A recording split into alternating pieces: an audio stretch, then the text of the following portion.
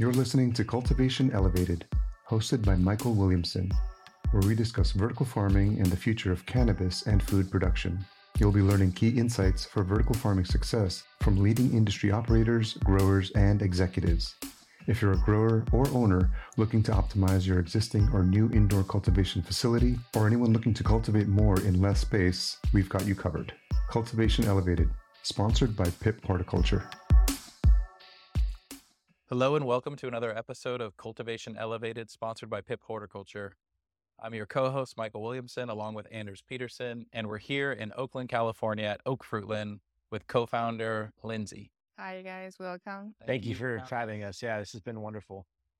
So we get the pleasure of traveling all over the country and sometimes the world to see facilities, and it was a fresh breath of air to come into a facility in one of the hardest cities to grow in for multiple reasons, which I'm sure we'll talk about today. But we were super impressed. Thank you. There's no way around it. It's clear that you guys are putting a lot of meticulous care to the processes and things are being thought out really well. And you can see your evolution from kind of where you guys started from and where you are today. Right. And that's really exciting. Yeah, I'm from the Bay Area too, in the cannabis industry, and your team definitely has a reputation for a strong work ethic, really good canopy management. I mean, we saw it today. It was evidenced here with laser level canopies, really good defoliation strategy, and then just the fire to back it up. I mean, I've smoked the Oak Lotto, the V-Power, that's straight gas. I mean, it's good quality. So it was wonderful to see it in action today and seeing it in multi-level, you guys making that transition, which we hope to dive into a little bit on this today. Can you tell me a little bit about kind of your journey into this space and also, what was the thought process behind creating this business and creating this brand? So I started from helping my husband building up a legal facility because he got, I would say, busted in the year of 2017. And at the time, he was tired of doing traditional grow. And when Prop 64 was formed, I was helping him with getting the license. And one of his friends was applying license over here in Oakland and was quite more smooth than the process back in LA where we lived. So we decided to move to NorCal to start this journey. And luckily we were be able to get the license at the time and secure a building like this. And it just determined at that moment that if we are going to go into the legal market and we're going to do it in the right way. So this is how we come so far. Yeah, I mean, at that time in 2016, 17, 18, Oakland was truly one of the first cities in California to say, okay, we're going to permit this. We're going to issue licenses. Right. So some of the first cultivation licenses in California were here in Oakland, but that doesn't mean it was easy. It wasn't easy, but from what I see is you just follow the process. You have to be consistent and you have to remind yourself what is the purpose of doing this, and then you eventually get there. It just takes some consistency to do that. In your background what were you doing previous to cannabis? So I was doing real estate and I help clients secure buildings and residential homes as well. And I appreciate that I had this experience dealing with, real estate, secure a lease agreement. And that's what my background. And it also involves marketing and sales. And that's how I can implement my experience to the business, the brand we have right now. It's useful experience to translate into cannabis. Yeah, and then you learn along the way because this is relatively new industry. But I don't see it so different because it's come to the end, it's just a product, right? We've all three of us have worked in Oakland and actually worked pretty close in this neighborhood. And this is one of the nicer buildings that I've seen in the area. How many buildings did you look at and kind of how did you land on this particular site? So we were looking at several buildings, but at the time, as a startup company, it's really hard to have people really think that you're serious about leasing the building. And my attorney introduced me to the landlord and immediately we think this is the right place. it wasn't really in a good shape, but we knew that we could do something really from the bottom and then the way we want it. So I would say it was just really lucky that we got this building early, and at the time that a lot of people are looking for smaller spaces, and these kind of spaces are just overlooked by people, and it requires a lot of funding to build a space like this. But at the time, we didn't really have the funding, and we just kind of built in phases, knowing that we could do something big like this, because my husband's always been in growing in larger spaces, and he knows how to manage the labor and the how to grow in large scale. So the confidence was there. Right. Can you give us an idea of the scale? I mean, I think it's about 70,000 square feet of Yes, it's space? about 70,000 square feet with 50,000 square feet of canopy space. But we started at 20,000 square feet, and as we converted to vertical growing, that added a lot more canopy space, and then we went up to 50. So we have some license combined together. Yep. At what year was the first phase, and then when did you transition? What year was it when you transitioned to multi-tier? So we start building end of 2018, and that was all single tier for our phase 1, which contains 4 large grow rooms. Mhm. And starting at, I think, in year of 2019, we start to build phase 2. That's when the time we think, okay, we're doing so well because the market was great at the time. Maybe we should try to create a way to get more space to grow. And at the time, our first floor downstairs were empty, and we tried to talk to the landlord about, taking the whole building, but it wasn't at the right timing. So that's why we decided, okay, why don't we just get creative? Let's just do like double tier. And then at the time, it wasn't really a thing. People are kind of scared. Like, you are doing good and you're making good money. Why would you want to try something new? And we just did it. We just converted to some at the largest room to the vertical grow, and we switched everything from HPS to LED. Yeah. And how did you hear about PIP? Like, how did that interaction come? We did some research, and one day I was at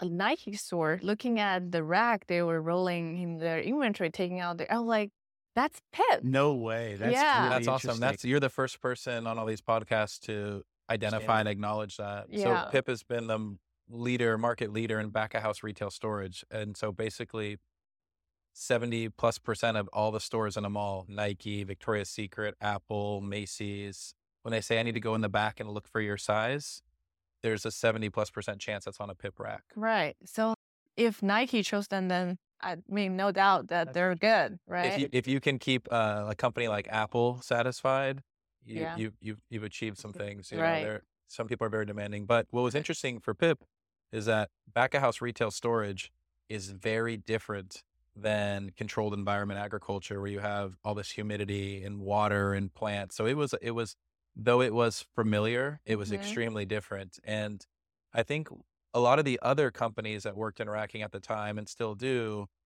they didn't at first really modify their equipment for cannabis. A lot of it was really overbuilt. It was due to they were storing really heavy stuff. But the problem with a lot of those overbuilt racks is, as a customer end user, you were paying for basically strength in materials that really weren't necessary for the application. So you were kind of overpaying for your system. Right. And PIP quickly realized that they knew a lot about certain things, but when it came to horticulture, especially cannabis, they really needed to bring in some strategic people. And we've been building a team of cultivation experts for about 6 years now.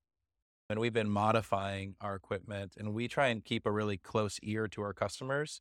And we want to hear the good stuff, the stuff that can be better. We like to find great operators like you who we can support with new trial stuff and work together to say, how does this work in the operations? Because sometimes what's on paper or engineered doesn't always translate well to operations. Right. And you guys are getting really good yields, good airflow in your rooms. I think one of the larger rooms is I mean, it's almost 10,000 square feet of canopy. It's a big flower room, but it doesn't look like it's a 10,000 square foot room. I mean, it's very dialed in. Everything is perfect and pristine. Not one thing out of place. You know, it's an example of how these rooms should be run. It took several runs to get there, but it was really, I would say, the right decision at the beginning. And looking back at it, it was like, yeah, if we didn't make that decision, we might end up somewhere different, like with the market being so frustrated now, and double tier really helps. In these high urban density environments where everything's very expensive, going vertical makes a lot of sense. There are times where if you're in the middle of nowhere and you have really cheap power, sure, horizontal expansion, single Right, tier, great. But, you get into a place like Oakland and you have to maximize every inch. right, exactly. When you guys were looking at vendors, it sounds like your protocol is typically to get multiple comps, figure out who the market leaders are, and then I guess what does that decision making kind of look like? Well, I believe in customer service. I feel like if the person can communicate well and be able to deliver what the customer is asking for, 100% that I will enjoy the experience. And I like to ask difficult question at the beginning. And if they could fulfill, that means that that's a partner I'm looking for, because I'm not building this just for today. I knew that my operation could expand, and if I could filter out the secondary vendors market and then stick with the leader or the one that I feel comfortable work with, in the future, that it saves me time, energy, money on in ongoing other future projects. Yeah, people do business with people, Right, exactly. right? You want a partner that will be there long term for you. Yeah. Can I ask how you came up with the name Oakfruitland? It was really random. Every time people ask me the question, I feel so embarrassed that I just wrote on a piece of paper, Oakland, okay, cannabis is basically fruit. Let me just put the fruit in it because I need to come up with a name at the time. Well, I mean, even on the wholesale market here in California now, it seems to be the candy and the fruit flavors that dominate. And it's almost like you saw the future of pheno hunting and flavors and cannabis, of fruity candy cannabis, Yeah, It's my all, main goal is I wanted people to know that the flower is coming from Oakland. yeah, you captured It's it a well. strong brand. Oakland itself has a strong brand recognition for cannabis. Right. Yeah. Cannabis brands these days either sound all the same or it's like a made up word, Hmm. because all the names have been trademarked. So this is something that I think really, you know, tells a story without having to tell and explain much. Hmm. And you guys have some really cool branding for your different genetics too. I think we had mentioned V Power and Oak Lotto are two of the more popular genetics you guys have. Yeah, and now we have the fortune cookie is also the best seller on the market. Looking at the data, and it's also my personal favorite. Yes, we're constantly looking for new genetics to grow with, and I believe, commercial cannabis should be affordable and the quality has to keep on improve. Right. And as a grower, you have to constantly learn, looking for new strategy, looking for new techniques to grow better weed, because it's not traditional anymore. And we have all the resource help from the vendors, and we should do better every year. One of the things that was clear when we were in here is that people are really focused on the tasks that they're doing, and the level of consistency operationally was about as tight as we've seen. Sometimes when we come into a grow room and we have cameras or something like that, people get really distracted. They stop working. They start to ask, "Oh, hey, who are you? What are you doing?" Hmm. Where all the workers, I mean, they were on task, didn't really pay much attention to us at all, and were focused on the job that they're doing. So it's clear that the culture and the expectations here are strong. Yes, and I believe part of the reason one is that they see the owner. It's also the grower over here, and then he works really hard, almost 7 days a week, and he get back home late, and he's always research for new product, new technology, new nutrients, and trying to figure out what's going on with this batch, what we could do better. So it's I think people see that if the owner it's working so hard, there's no excuse for you to not work hard. It's kind of like that mindset of if he's taking the trash out and he's the owner of the company, then, why he's not good enough, too good for any job, right? I mean, everyone's pitching in Yeah. towards the end goal. And then we also believe in paying people better than and then have a stable group of staff that works for us from the beginning. And Trust. yes. And then I also hire less people, but I make sure that everyone I hire are the potential staff that will stick with me from the beginning to the end. Yeah, we were talking to your operations team, and your employees per square foot is really lean compared to a lot of operations. I think it was one employee per 850 square feet or so, of canopy, which is good. Really good. That's a lean staff that brings your cost of production down. And it means that every one of your staff members here is hardworking and can handle quite a bit of canopy on their own. So yeah, that's another impressive stat. That seems to be the area where new operators really struggle, and they don't realize like how much labor contributes to their cost of goods sold. And if it's a new state or an emerging state and the pound price on the wholesale market is high, the rationale a lot of times, which I think is very unhealthy, is there's plenty of margin here. We'll lean up in time and get our cost of goods sold down. Right. But if you get your cost of goods sold lean from day one, you're maximizing all that profitability. And when that state does go through rough waters and consolidation, you're not struggling to get down because you're already there. Right. Yeah. Right.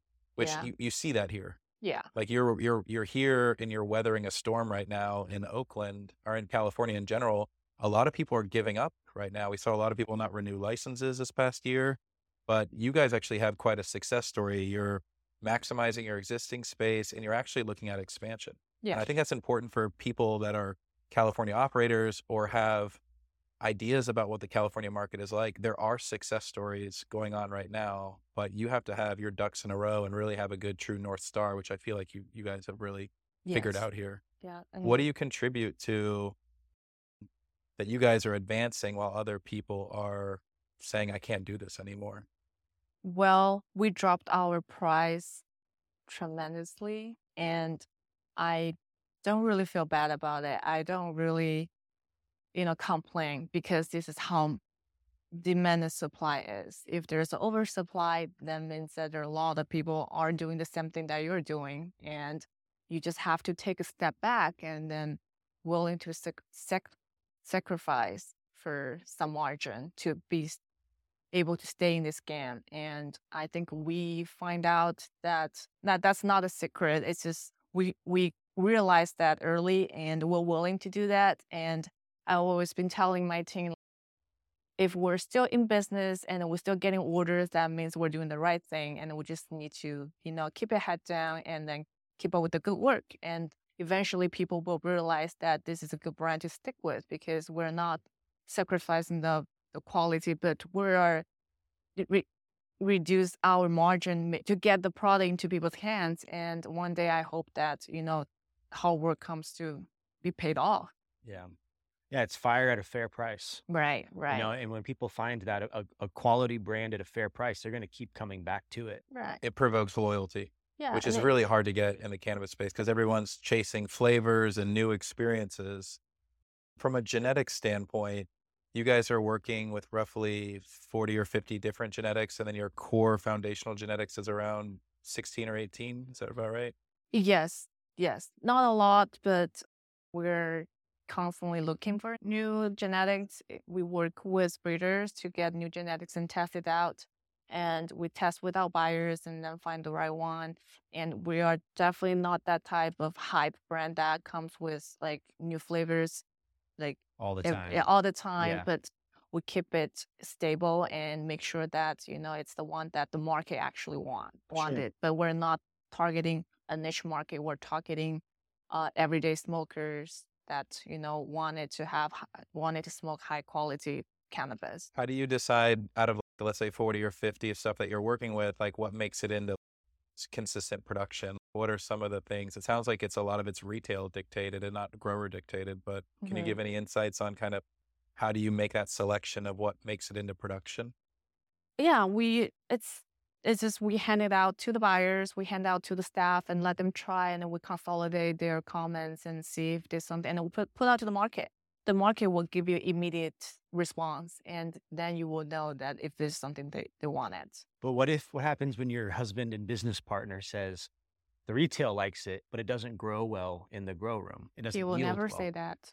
He will always try to find a way. If the retail Nice. likes That's it, a great answer. he'll always find a way to grow better. That's a great answer. It does seem like some of the most beautiful plants that are highly desirable are a bit finicky or need Right. a little extra attention. Yeah. And a lot of growers will just say, this doesn't work in my system, and they'll discard it and keep kind of sifting. But it sounds like you guys are willing to manipulate needs based off of whatever the plant needs are. He's saying if the customers want it, I'll figure out how to grow it Exactly. to its potential. Yeah, That's and awesome. it's gonna be fun that if it could grow something that other people find hard to grow, then you're winning. It's like Yeah. a challenge that he wants Right. to accept. That's so cool. Right. Well, what's next with Oakfruitland? What are you looking forward to in the future? What's kind of like your long-term plan here? Well, we like Oakland. We wanted to stay here, but I feel like there is a potential larger market in the SoCal, and that we didn't really reach out yet. We do have some shops and some really good accounts in SoCal, but the distance that traveling between NorCal and SoCal is kind of Tough. yeah. And then we're at this moment just looking for a new project, and after all the trial that we've done in this current facility, that we already know to build a perfect commercial grow. So the next step would be a new facility, I would say a larger headquarter in SoCal, and that's what we're working on. Where can people find your products? Well, we are in 120 something dispensaries. We also started our D2C. We're slowly looking to go into retail business where we have a new license application submitted in city of San Francisco. So we're Wow, gonna be nice. in the Mission District, and that'll be a hub, Oakfront hub for people that likes our brand and enjoy the quality of the flower and the low price. And then I will assure that even you're going to the city doesn't mean the weed is expensive over there. It's always gonna be the freshest stuff and Yeah. the lowest Well, you price. got to have some storefront here in Oakland with the name being Oakfruitland. Maybe one day. Yes, maybe one day. I've been looking for it, but it's ongoing project. Yeah, Sure. it's tough to get open. As a female leader and owner in this space, what would be like any messaging of encouragement that you would have for other females who are either in the space and looking to advance, or females that are really want to get in this space? Well, I don't see any difference. Maybe people will have some kind of stereotype that it's definitely like a majority male in this industry, but it just work hard and add some female touch into it, like design, like sales, like marketing, like communication, HR. That's all girls over here doing the Mhm. back end stuff, and it's not hard. You just need to really find your way to do that. Yeah, and I think we're lucky enough that we're well protected by the growers, out there, and then being in this market early enough to realize a lot of stuff. So it's been really helpful. Well, it's also cool to see a husband and a wife team working so closely together for so long. Can you speak to that a little bit? How is it working with your husband every day? Well, we fight a lot, of course, but when it comes to the end, we understand that it's all for to get the job done, and you just have to find your way to communicate to each other, tell each other like how you really feel about it, and then don't let the emotions fix out. Just really try to work with the fact that what you really are looking to achieve. Well, I'm sure there's a lot of passion, right, for both of you towards this business. And so sometimes it's hard to keep that contained, maybe. Yes, his passion is growing. My passion is looking at the numbers, looking at how the operation is growing. That's It's not about the dollar sign. It's all about, being in this age, mid-30s, to achieve something that, you've always been looking for. And then we have this opportunity in this new industry. We should always cherish that. Well, yeah. It's incredible. What would be something that if you could wave a magic wand that you would go back and just totally do differently?